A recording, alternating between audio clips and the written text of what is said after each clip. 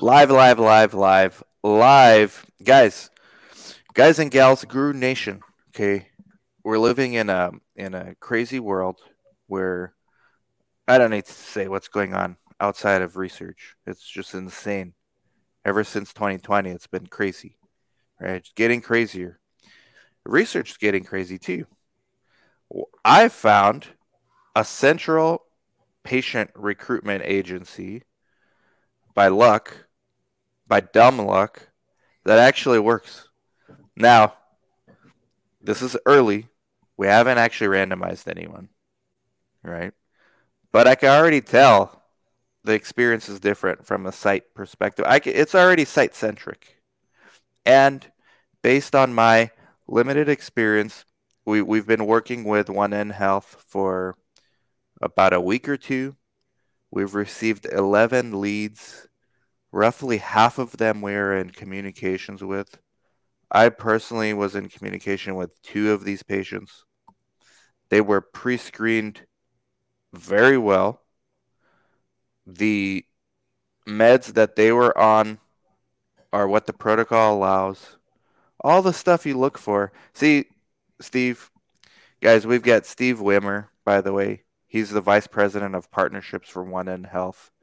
We're going to get into his career, what One N Health actually is. I've never heard of them until this study. We're on a study that's like basically the study from hell. Um, it's not supposed to be this difficult, and it is. That's a whole nother podcast as to why. But Steve came through with this. I've known you, Steve, like through the comments and stuff.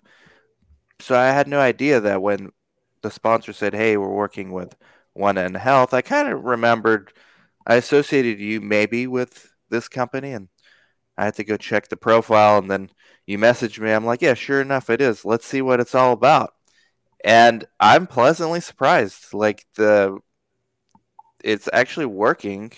It's rejuvenated our spirits as a site because we kind of have like some bad luck with this study. Um, three screen failures in a row after like long screening visits. A lot of work goes into these screening visits. So we're like, okay, this is a lot of work. We're gonna be more careful with who we screen. And then One N Health came through because of the sponsor, and it rejuvenated. Like we have like second win now. So we got a screening tomorrow, and so Steve, this is kind of cool, man. I mean, whether a patient randomizes or not, whether it's due to us being a community, like a unique community, I think One N Health deserves a lot of the credit for what I've been experiencing because we have had another study with a central recruiter that's arguably easier to recruit for. And you know how many leads we got in like 6 months? Goose eggs, zero, which is unacceptable. And in your case, it's been like a week, maybe a week and a half. We got 11. And we actually have people scheduled to come in. So that's my context, the background for this interview with Steve Wimmer, who's the vice president of partnerships at One N Health, one of their first employees.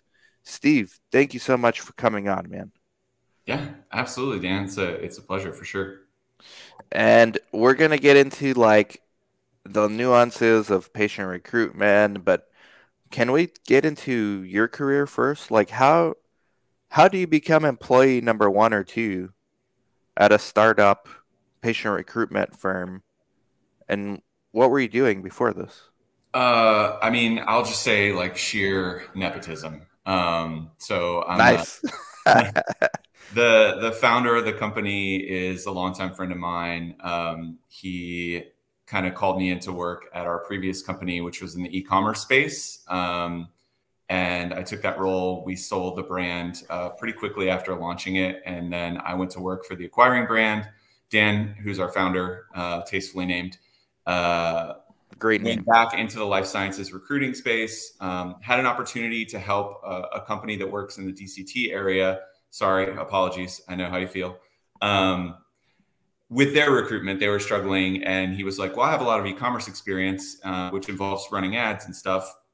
Let me see if I can put that to work and help you find some people for the study that you've got. And it went really, really well. So we spent a couple months kind of refining his approach and then spun out One in Health. So when One in Health was spinning out, he called me up and said, hey, we did something cool together before. Let's see if we can run it back. It's just in a different industry. And instead of doing marketing, you're going to be doing sales. And I also need you to move back from Chicago to Orlando. And I was like, sounds good. So here I am. Wow. Okay. So brand manager, completely outside of life sciences. Well, kind of related, right? There was a derm type of product, and I'm seeing that there was also like leather care and home automotive. So Yeah, so it was the brand I was managing was like high end cleaning supplies, and I promise that it feels way better to use the internet to try and connect people to research than to sell overpriced cleaning supplies. And previous to that, I have kind of a really weird background. Like before that, I was teaching high school, and before that, I spent 10 years in the ministry. So it's real eclectic and bizarre. I, I just kind of, I'm the opposite of the person with a 5-year plan. I just kind of hang out until something comes along that seems like I absolutely have to do it, and then I do that thing. The only other thing I'll interject is that I participated in a clinical trial before I even understood what they were. I was in college and donating plasma, as college students do, to get some extra money. And these people came in and they had a flyer and they were like, hey, if you get the anthrax vaccine, we will pay you extra money during your plasma draws. And I was like, sounds legit. Let's do it. And so, yeah, like they 20 years convince ago. you easily, man. Yeah, Anthrax very. vax like I'm nothing. definitely not. I'm for sure rubber stamping the informed consent. Like, Would uh, you get the anthrax vaccine today if you had a choice? what's that? Would you do the anthrax vaccine today if you had a Yeah, choice? absolutely. I mean, it's already something they give our military. Like, Okay. I tend to be pretty trusting, despite the fact that we, as a society, like kind of hate our corporate overlords. I don't know. Maybe it's just stone cold naivete as part of my personality, but I generally am on the side of like, yeah, I'm sure they're not evil. Okay.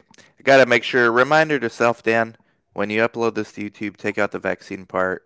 I got one more strike and I'm permanently deleted, Oh, I know. Steve. I saw that. It's Permanent. wild. I'm going to take out live. This live is good, but YouTube, I got to take it out.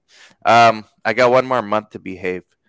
Okay, Steve, the, One in Health, like, what did you know about central recruitment? Like, did you even, because you've been there for 3 years. So, did you have an idea that central recruitment was a huge pain point for research? Like, did you realize they were that bad? I sort of did. So Dan sold me on the idea of the company by explaining that even though recruitment companies have been around for as long as research has been around, no one really has any substantial market share. Like there was research data that was new at the time. It's 4 or 5 years old now, that there's no company that is even more than 5% in terms of usage across the industry, which, like, just from a business sense, when you have a mature industry and there's a service provider and no one has a substantial market share, it means that's because no one has figured it out. And he explained to me in terms that I could understand that basically no one understands how to use the internet yet. They're basically taking these old concepts of like waiting room pamphlets, and they're cropping them and they're putting them on Facebook, and it's providing some patient referrals, but it doesn't really tap into what's possible when you use kind of good communication, good imagery, thoughtful language. And so he effectively said we can go and, just by virtue of knowing how to run positive ads, can probably provide better results for these folks. And so that was my understanding, was that everything was kind of broken and the status quo was not great, but everyone was like, well, it can't work any better, so we'll just deal with it. The thing I didn't understand, that I understood within maybe the first 3 or 4 months, is that kind of the problems you've talked about. Centralized recruitment, I thought everyone at the site level would be like, yes, our saviors riding in on white knights to provide extra patients. And we would be, really well received. And the opposite was true. People were like, ugh, centralized recruitment, like big eye roll. And the other side of the coin, from the no volume problem you mentioned earlier, is too much volume that doesn't belong. So that extra work, that like, here's a spreadsheet with 200 names. Go ahead and call every single one of them. Maybe you'll talk to 5 people, and maybe they'll have the condition you're interested in. And so realizing that there was two problems, volume and qualification, was pretty surprising to me. Yeah, I can share some horror stories. Let me share the name of the company on the bottom. There we go. Is that right?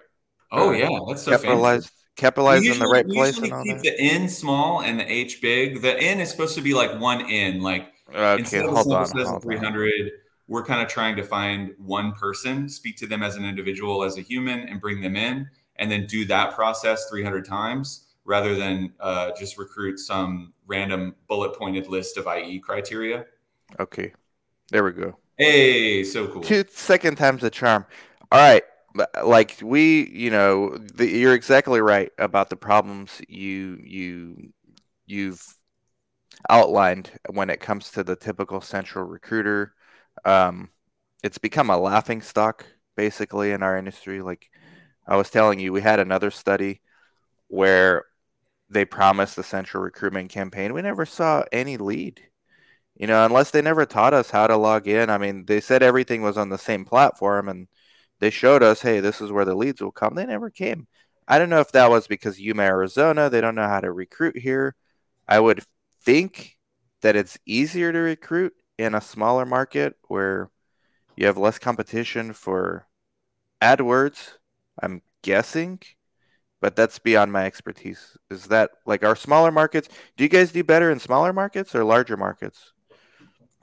There's it's a two-sided coin, double-edged sword in all cases. So with a bigger market, you're going to have more competition, but there's also just more raw volume, right? Like there's in a city of 100,000 people versus a million, you're going to have 10 times the amount of people who have that disease on average. Like unless there's a wonky distribution of prevalence for some reason, in general, there's kind of a straight line.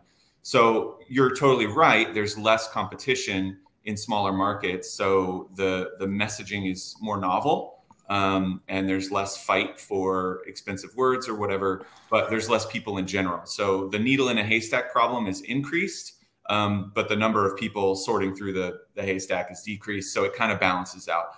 I would say that we often don't have a lot of opportunity to recruit in smaller markets. We work on a lot of phase 2 studies. Yep. And so they'll be, rolling out with like 12 to 20 sites, and they're usually in mid to major cities. And so because they know the volume issue is there. And so we don't really have a lot of apples to apples on that. But in general, I would say it's more in line with the prevalence of the condition and the population size than it is like we have an upside around lack of competition. I will say there's some, I live in Orlando, and I can think of like 7 different independent from one another research sites that are within 20 minutes of my house.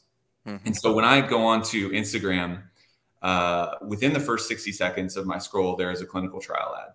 And then there's another 1 to 2 per minute as long as I'm on the platform. And so it's just overwhelming. And part of the upside of a community like yours is they're probably not facing that. When you start seeing the same messaging over and over again, I don't know if you've ever like looked for a mattress online and then for the next 60 days, you just Oh see yeah. mattress ads Yeah. consistently. It's like that for clinical research. If you get identified because your name is on a list and somebody bought that list as having a medical condition, not only are you seeing the pharma ads, but you're also seeing clinical research ads. And eventually you're just like, stop sending me ads about my health state. So our goal is to kind of Yeah. find people who are off the radar a little bit. And that messaging breaks through more because it's novel. You start tuning it out.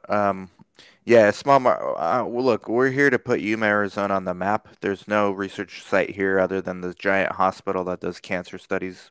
That's it. The nearest sites are in San Diego and Phoenix, which are a 2-hour drive away, respectively, in different directions. I, unlike most coordinators, uh, Steve, like I dug deep on these 2 leads that I talked to personally. Like it was probably 20, 30-minute conversations. And I asked the lady, I said, she actually brought this up. I said, well, how'd you hear about us? She said, well, I was Googling pain, knee pain, and then I started seeing ads, just like you mentioned. I started seeing ads everywhere I went for knee pain. And I saw one about a study, and I thought, okay, I mean, I've lived in Yuma my whole life. I thought it was going to be in Phoenix because they said study in your area for knee pain. So she clicked on it and said, this is probably in Phoenix.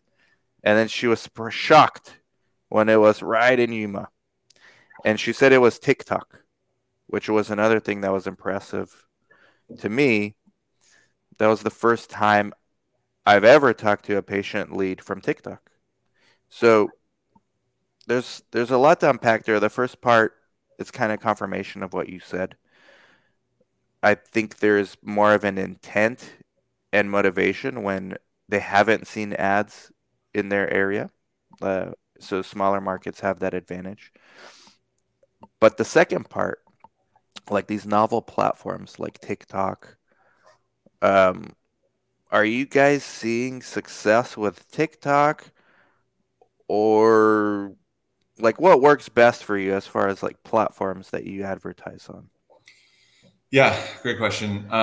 First off, let me just say, I'm so impressed and really thankful there's people like you who are spending the time to take 20, 30 minutes to talk to people and meet them where they're at and be human. Like, it's not a patient mill where you're just trying to check a couple boxes, get them in, get them out, like maximize profit. I mean, you're a business, obviously, but um, I think Brad talks about this too. Sometimes the best practices are ones that don't scale.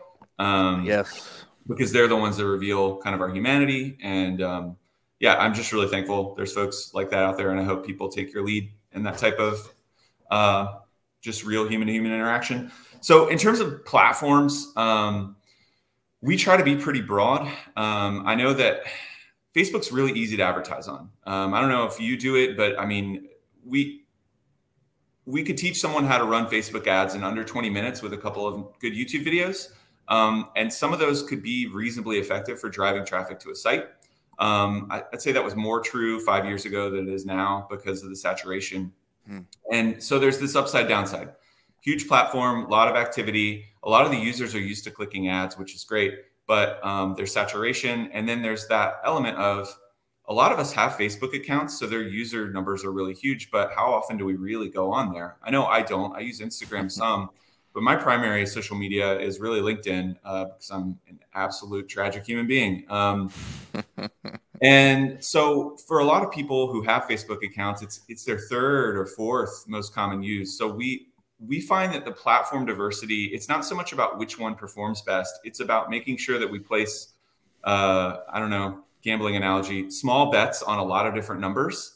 And then as they start to pay off, we can kind of reallocate. So we'll try to run with like Pinterest, TikTok, Snapchat, Reddit, Facebook, Google, Quora. We're big believers in Bing. I love Just Bing now after the Chat GPT stuff. yeah, well, so it's interesting. It's changed a lot in terms of user activity, but prior to that, it's the native search engine on PCs, and so a lot of folks who don't think to go download Chrome or Firefox just run all their searches on Bing by default, and those tend to be people who are less tech savvy, tend to be a little older. So it's a Mm. cool platform if you have the need to reach older adults. So I would say like TikTok's been great for us across the board. Where it's been particularly surprising is that there's a lot of older folks on there, 55, Yeah. and up. Yeah. Um, and if you make that case strategically at the start to like a boardroom, you're like, well, we're trying to reach older adults, so we're really going to prioritize TikTok. People just their eyebrows shoot up and they're like, "What you're very dumb. You don't belong in this conversation." And the point is like it's not that TikTok is half their users are this older population. It's not. It's 1% of their user base is over the age of 65. But their user base is so huge and engaged, and we don't need millions of people. We need like dozens. Right. That it's still worth being active there. And that's kind of our philosophy. We just want to let the data kind of tell us what to do and understand that we could be wrong. So we'll put things out there into the wild that don't seem like they're going to make sense, And then if they don't, we just turn them off. But if they do, or if we get surprised, then we can act in real time and kind of create a cool result, like this woman in Yuma, Arizona on TikTok. Who knows? Man, and you know what? I talked to her for 30 minutes.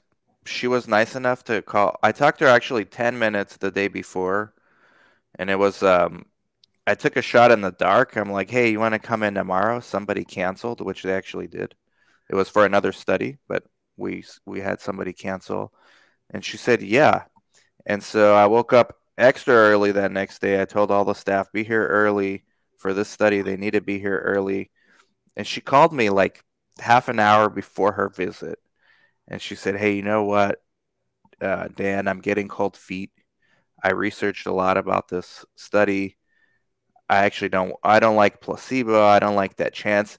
I went through all my objections, like that I self-taught over the years, to try to calm her down. Like, hey, it's just screening. Let's do the screening. There's no drug yet. We got 45 days after to figure it out. Try to ease her into it. Just come for the screening. Let's see what your labs are. She didn't want to do any of that. She's super nice.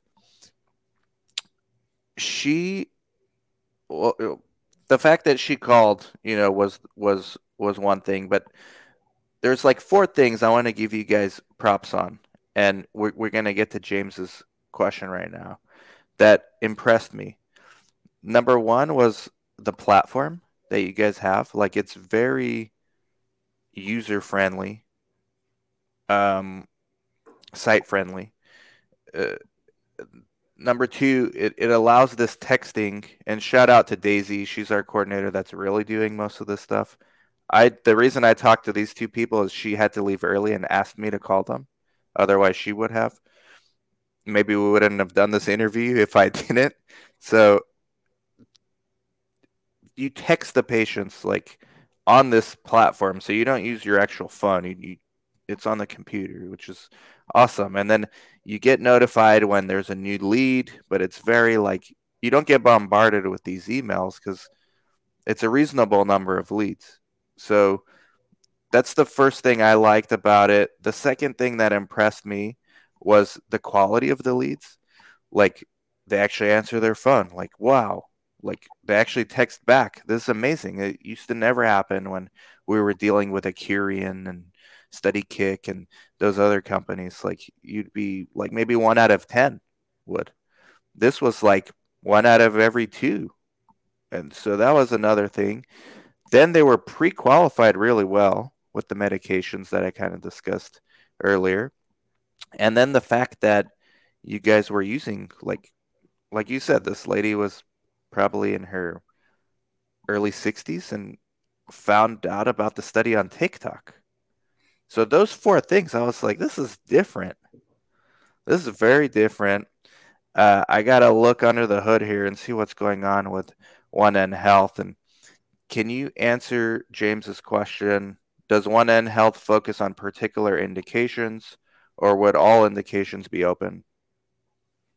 Yeah, so we tend to think of ourselves as TA agnostic. And the reason is, at least in the US, and really to a strong degree in most of the rest of the world for global studies, people are online.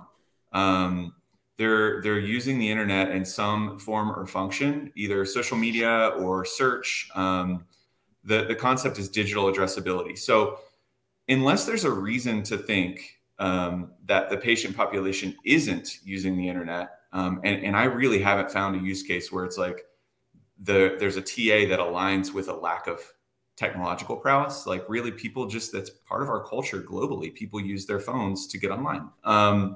So the question then is, if everyone's online, can you speak their language meaningfully? And sometimes you can, and sometimes you can't. But that's it. So we tend to think of ourselves as TA agnostic. The only major caveat I would put there is that people who are making decisions like knee pain, which is what we've been talking about, someone will on TikTok press a button and be like, "Yeah, I'm interested in this. I'll call you." To the degree that it's really severe, maybe a rare disease, a terminal cancer diagnosis, something that A patient is absolutely going to advocate for themselves, and they're going to be really tightly in communication with their treating physician. We would shift the focus away from, hey, sign up for this study right now. And the messaging would more be around, hey, take this to your physician and ask if it's a good idea.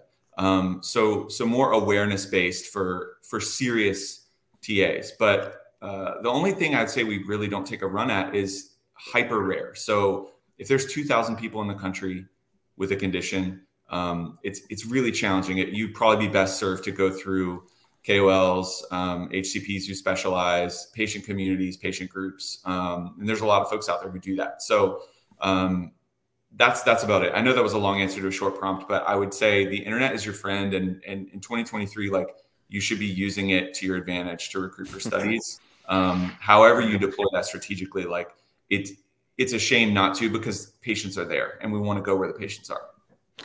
Yeah, I already recommended you. I know you guys don't work individually with sites. Like, you would sites wouldn't pay for this in the first place.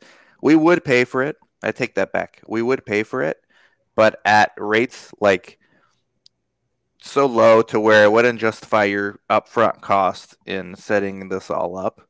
So this is really priced for sponsors and CROs to utilize. Like, sites, I have a guy who does Facebook ads, and like, they're good and we can afford them. But this is like a few orders of magnitude of sophistication and complexity above that. I mean, we don't have like this texting platform. Everything's kind of like spoon fed to the site with One N Health, which I really like. But I've recommended you already to one sponsor, and I have another study where they're thinking, it's a large pharma, but they're thinking about using a central vendor. And I mean, who am I? Like, they're not really going to listen to me, but they have these calls with us all the time. Well, what would help? I told them yesterday. Actually, remember I said after we got off our Zoom, I said me and Daisy got to get on another Zoom because there's another sponsor. Well, they're thinking about using Central Recruiter, but you know what they asked us? They said, how would you feel about running your own ads on Facebook and having us reimburse you for it? And I said, we're already losing money on your study because we're only paid for 3 screen failures, and we're already at 6 with no randos, and we're like on par with the other sites. I see the newsletters. Um, there's no way I'm gonna take more money and wait for you guys to reimburse me. Who knows when I'm gonna get that payment? Plus, not to mention the work it's going to take for me to set up a Facebook ad, an Instagram ad. I do have a guy who can do that stuff, Sure. but like, why? And then like dealing with the leads and all that. Why not just do a central recruiter? And she came back to me and said, yeah, they are debating that.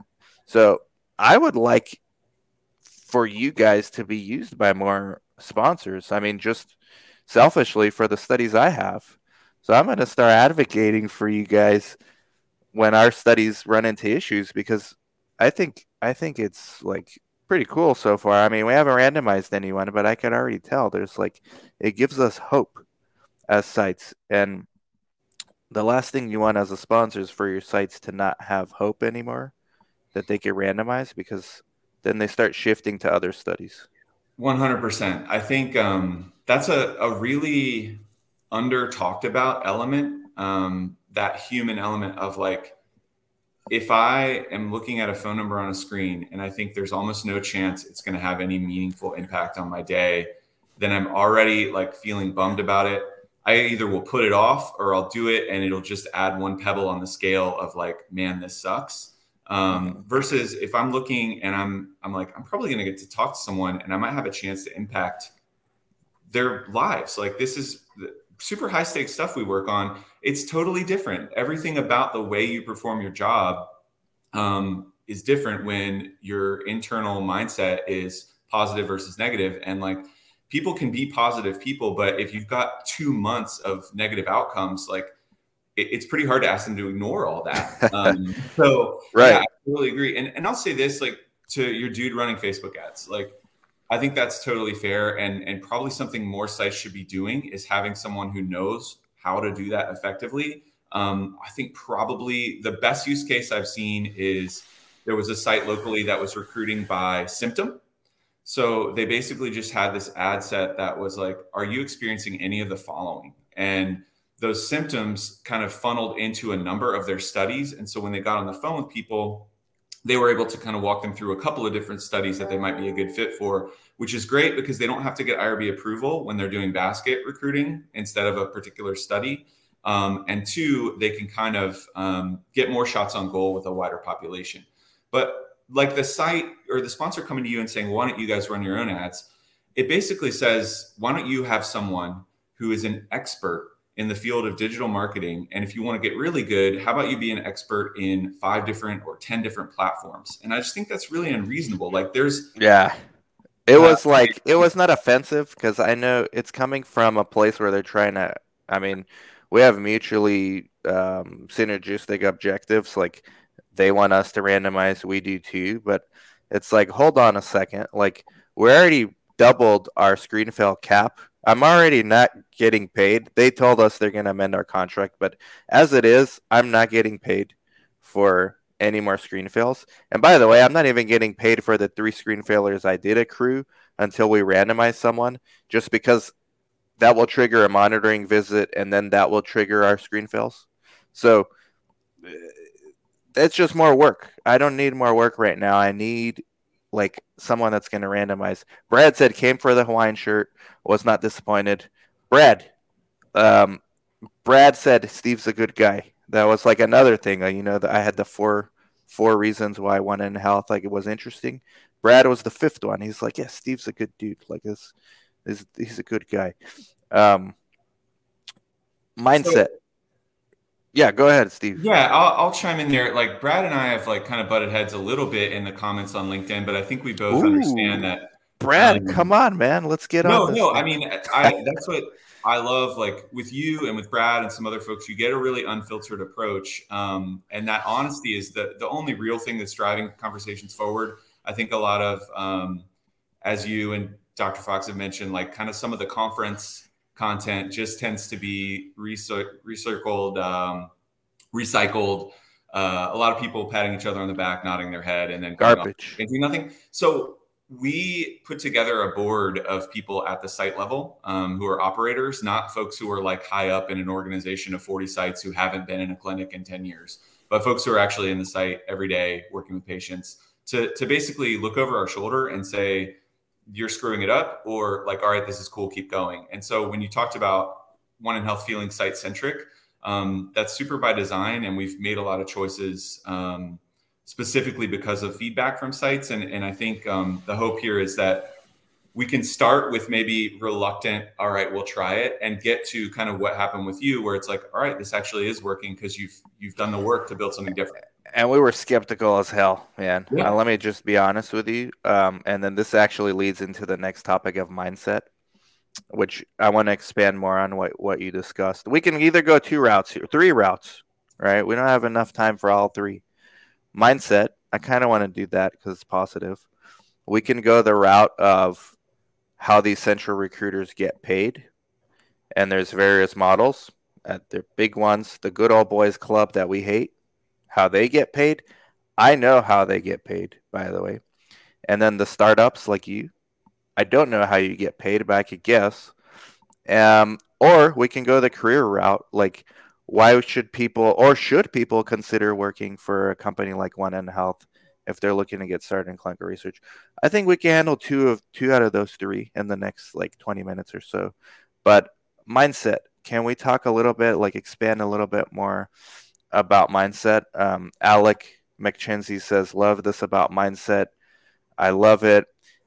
Uh, maybe so I talked about one of the leads I talked to, right? The second one, I'm gonna be honest, this is what we do on this show. The second one, within the first minute of talking to him, Steve, I was ready to hang up on him or fire. You know how they say fire your clients? I was ready to fire him, man. I was not having the best day. I had a lot of work on my plate. and my coordinator had to leave early, so she said, "Hey, handle these two leads." So this was he was actually the first guy I talked to, and I was skeptical. I was still a little skeptical about One on Health going into it. Like, all right, let's see. So I called this guy. He answered, and I said, "Hey, do you want to do like?" I forgot what I said. I was polite. I said, "Hey, do you know why I'm calling? It's about the." He's like, "Yeah, I know exactly why you're calling." He was really short. Like he was hostile. And so I said, "Okay, do you have time? Like I can explain the study." He's like, "Yeah, I got 5 minutes, but make it quick. Make it quick because I gotta go." I'm like, "All right." So I went through like the study, and he's like, "Okay, I get it.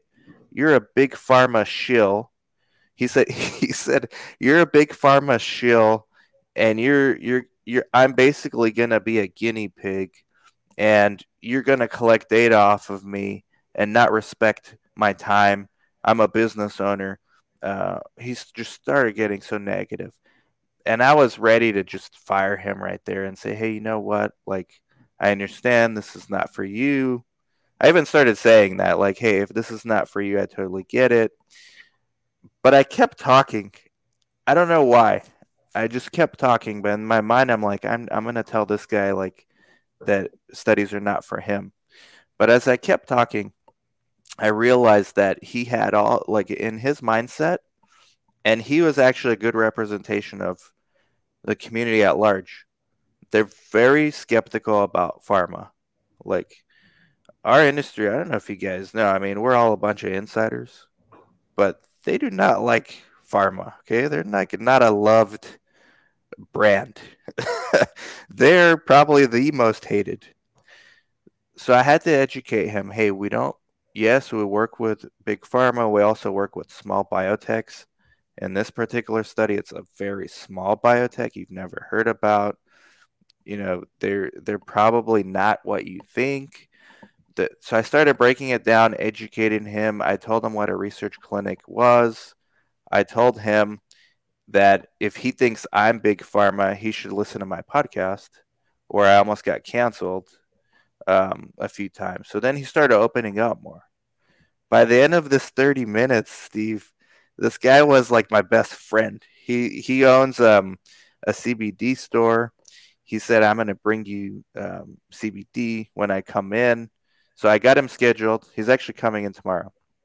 Got him scheduled. He's going to come in, do the study, um, qualifies, all that stuff. And I'm glad I stuck through, because I know a lot of coordinator. I have extra incentive because I'm the site owner. I'm a podcaster, so I could get more material. Like I could tell this story, good or bad outcome. I could tell this story later. But I'm glad I stuck through because he really just needed a little human interaction, and this little story is exemplary of the mindset that people have, like the community has. And so the way I see research sites is like ambassadors for clinical research, because we can't leave this conversation up to pharma. I don't think it's going to work. We can't leave this conversation to the DCT companies out there. I don't think it's going to work. I think it has to come from boots on the ground people in the community, to have these conversations. And this guy, if he has a good experience in our study, he's going to change his mindset a little about research. And okay, yeah, maybe big pharma's bad, maybe they're good, but those guys treated me well, and whether the drug worked or not, that's different, but maybe he'll refer one or two people. And that's how you start this change. I think you need the small sites. And so mindset's important, not just to change the mindset in our communities, but to change the mindset of the coordinators who are calling these leads. So you need to give them good leads in order for them to be motivated to continue making these calls. So that's a long-winded story, but it's important. Like this mindset thing, I don't think is discussed enough. Yeah, I mean, I love it. And so there's a couple things that are just like leaping out to me. One, I'll say my background, I have a master's degree in philosophy. And so I like am not trying to be like cool when I talk about this stuff. It's that I think it really matters. Like the way we think about something totally impacts our outcome. Like our worldview, which is another way of saying mindset, like has tangible impacts on like real world outcomes. And so like this guy, you're right. I was looking for the stat, but I couldn't find it because I'm not a good multitasker and I wanted to be listening. But the trust index, so the pharmaceutical industry is the lowest. You're right. It's the lowest score on trust in this country, lower even than the government, which is like people are historically unified in shaking their fists at the government, even more so at pharmaceuticals. So like the work there to be done is basically to humanize and to realize that, okay, yeah, we have N of 300 or whatever, and we need it's sort of a numbers game, right? Like if we know we're screen failing half the people who ICF and we've got to hit this target, then we need to ICF this many people. If we get this many referrals, we can put that numbers. But one of those numbers is this guy who's a business owner in Yuma, Arizona. And if you didn't talk to him on the phone like a person, he wouldn't be coming in tomorrow. And so that duality of like, yes, we have to hit some numbers to achieve the objectives, but realizing that every click and every lead, so to speak, is a person who was interested because they think it might help them.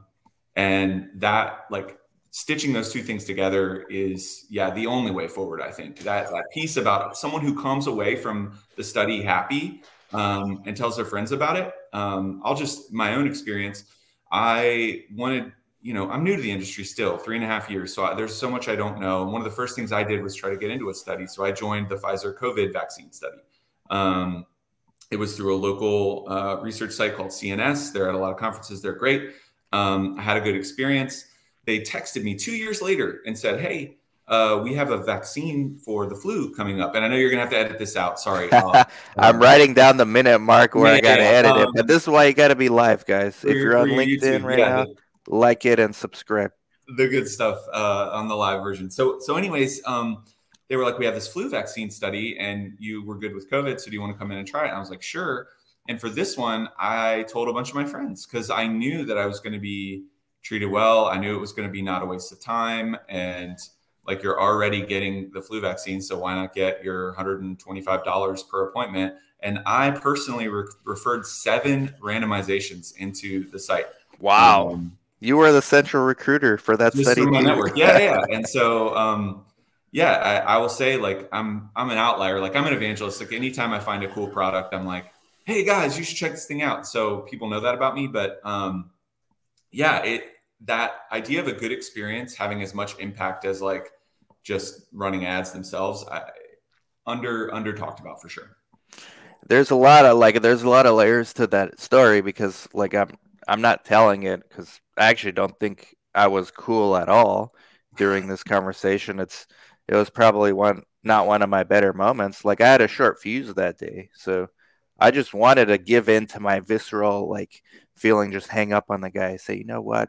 But something in my head was like, nah, you're North Star. Like you're here in an underserved community. It's the first time Yuma gets studies. Like, what do you think it's gonna be easy for everybody? Like, no, it's not. Like, have this conversation. So I did. I'm glad I did. He's actually a good dude. He's a business owner, and like, he can probably do a lot for us, just like you did for that study. I think if we give him a good experience, he can put our flyers in his business, and he's like a mini influencer in the community. Another thing I wanted to get to, more motivation for the sites to follow up on their leads. And then I'm thinking like maybe the last 10 minutes switch to careers, but more motivation for the sites. And I'll be honest with you again, Steve. It may not be what you want to hear. Definitely not what the sponsor wants to hear, but I don't care. That lady that got cold feet and didn't come in, despite I tried for like 20 minutes, she actually qualifies for 2 of our other studies. And see, I told you, Steve, you don't want to hear this, man. But the sponsor doesn't want to hear it, but I think they're going to get more out of it by working with someone like you guys than not. She actually wants to wait for, so she got cold feet. So then I was like, okay, there's no way she's going to come in this. I'm going to stop pestering her about it. Let's talk about research in general and about some of our other studies. She has multiple medical morbidities, and like a lot of people do in this community. And so she actually qualifies for like 2 or 3 other studies. They're just not right now. They're like a few months from now. So that's extra incentive for me as a site owner to have these conversations. Again, it's not maybe what the sponsor wants to hear. Like, hey, why are we paying for leads for someone else, like a competitor study? That's just the way it is. But for sites, that's the incentive to, and I think sites don't really, especially some coordinators, they don't see outside the box. They just look, okay, I got this lead for this study. If she doesn't want to do it, that's it. And I tell my coordinators, put them all in our database, all of them, even the ones that don't answer. Put all of those patients in our database. You never know what other conditions they might have. You never know who their friends are, who their family members are. So if sites need more motivation to follow up on these leads, there you go. How do you feel about that, Steve? I have probably a mixed response. So I think I'll surprise you and say that I think it's great that you asked this lady if she'd be interested in other studies down the road. And I think adding her to a follow-up sequence or a database and reaching out to her in the future is really meaningful and good because of her consent. So she asked like, hey, follow up with me. If you've ever been added to a mailing list and didn't ask to be added to that mailing list, it ranges from like F you to like, Yeah. I'm mildly annoyed. Yep. And so for me, the thing is like, as a sponsor, I don't think they should care. If someone doesn't fit for their study, like the outcome, if they really truly care about patients, then the outcome of that patient staying connected to that site ecosystem they should celebrate that. But it's hard to do that when your main motivation is economic. So it's really the rubber meets the road here on what you say you espouse as your values and what actually motivates you. Because if they're working with us, they're not paying for referrals anyways. They're paying for randomizations. So if that person doesn't turn into Ah, a randomization, like that's okay. The downside I would say is the people who they weren't able to get in touch with. So when we're qualifying a patient, one of the ways that we're kind of building trust with them is saying that they're not going to be sold. They're not going to be put on a list. We delete everyone's information when we're done with the campaign. We don't keep any database of patients. I see.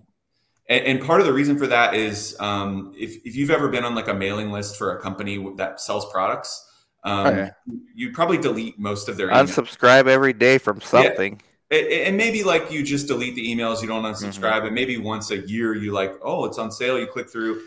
But if you click an ad in real time, you're raising your hand right then and saying, I'm interested. And you might complete the shopping experience and check out. And so patients aren't totally consumers, but they behave that way online. They're used to being in charge of what they look at. They'll back out if it's boring. They won't click through if it's unnotable. And so we're fine focusing on the people who are ready to raise their hand and take a next step today. And folks who are building databases, that's a different approach. And sometimes studies are hard enough that they require kind of all hands on deck. So the only part that kind of I would say potentially bum me out is that we're saying we'll connect you to a study, specifically this study, this Mm-hmm. one. And we will not sell your information to anyone else. Now, we're not selling it. We're providing it to you for this study. And then what you do with it is kind of up to you. You're putting them on a database. They may or may not be annoyed by that. I don't know. Yeah. In theory, the outcome is better for them. They should be happy, right? I was interested in this study. So why wouldn't I be interested in another one from the same clinic that cares about me 3 months down the road? But I think for a patient, it's hard to tell the difference between someone who's concerned like you, and I'm not saying that to like blow smoke. I really do believe you care about the people in Yuma, Arizona, but it's hard for them to tell the difference between you and that gig pharma company that bought their data to get them into some study to generate some new product to generate Of X amount course. of money. So that's the only thing I'll say is that when you talk to someone and they DQ and you're like, well, hey, we can keep you up to date on what's going on, and that person moves over, fantastic. I love it. And when it's just like kind of copy paste into our database, it's a coin flip whether people will feel appreciative of that action or whether they'll be like, hey, I didn't ask to be on this email list. So that's the only pushback I have. Man, that's yeah, a couple things from there. First of all, so another thing that impresses me about you guys is the fact that you delete the leads after you guys. That's really cool because the lady asked me. So this one thing is I told her, I said, hey, you do qualify for like 2 or 3 other studies. They're not starting yet for a few months. I even told her we will not contact you. We're putting you in our database, but we will not contact you again. So you can contact us if you want. She said, I will definitely contact you. I'm not comfortable with this study after researching more, but I am interested in those other studies you discussed. And I said, okay, we don't have the manpower to contact all of our leads. Like we're part of a busy clinic. We have plenty of our own patients in-house. So we will not contact you again. And she kept saying it. I know, believe me, I will contact you. So we have those people. So for like the leads that you guys send us, all those leads go under our study CTMS. We have a CTMS for every study through Creo. So for this study, the knee pain, they all go in that one. And we have notes. Patient not interested, but interested in hypertension. Or we have notes like patient did not answer, but we still have their info there. So we know in the future we get another arthritis study or whatever, and we get desperate again, and there's not a 1N Health to bail us out, we'll contact them, and that we'll take that risk. Like, but yeah, we don't have an email list or anything. I don't really believe in putting patients on an email list. There's just something about that I don't know. I just never did. I never did email lists for patients. I mean, I'll just say in general, email lists are pretty low conversion ways to reach people who Mm-hmm. have express interest in something. I'll say almost the opposite is true about texting, though. Like the reason I joined my second study through CNS is because they texted me and Yeah. said, "Hey, like it looks like you're a good fit." I moved in here because my background is cooler. My wife got mad at me once for being on a podcast with a boring background, but my computer's about to die, so we're gonna have an experience of walking with a Let's do it. laptop. Meanwhile, Edie You're gonna get a says little feel of our house. the shirt kills me. Um, Ross says can definitely vouch for the fact that One N Health and Steve are good guys. Brad says we need healthy debate. Always happy to be proven wrong. For somebody says for sure, on the other side of the coin, a good experience for a maybe inexperienced site staffer would translate into more motivation, better job performance, all these things. Last 8 minutes, Steve. Okay, careers. We have there's a lot of Guru Nation that's watching that's looking at careers. Maybe they don't consider patient recruitment. I think it's one of the best ways to get in at the site level. Like, hey, I don't know anything about research, but I'm happy to go out in the community, pass out flyers. I'm happy to create a Instagram profile for your site and just post like educational things about research or about medical conditions you guys do.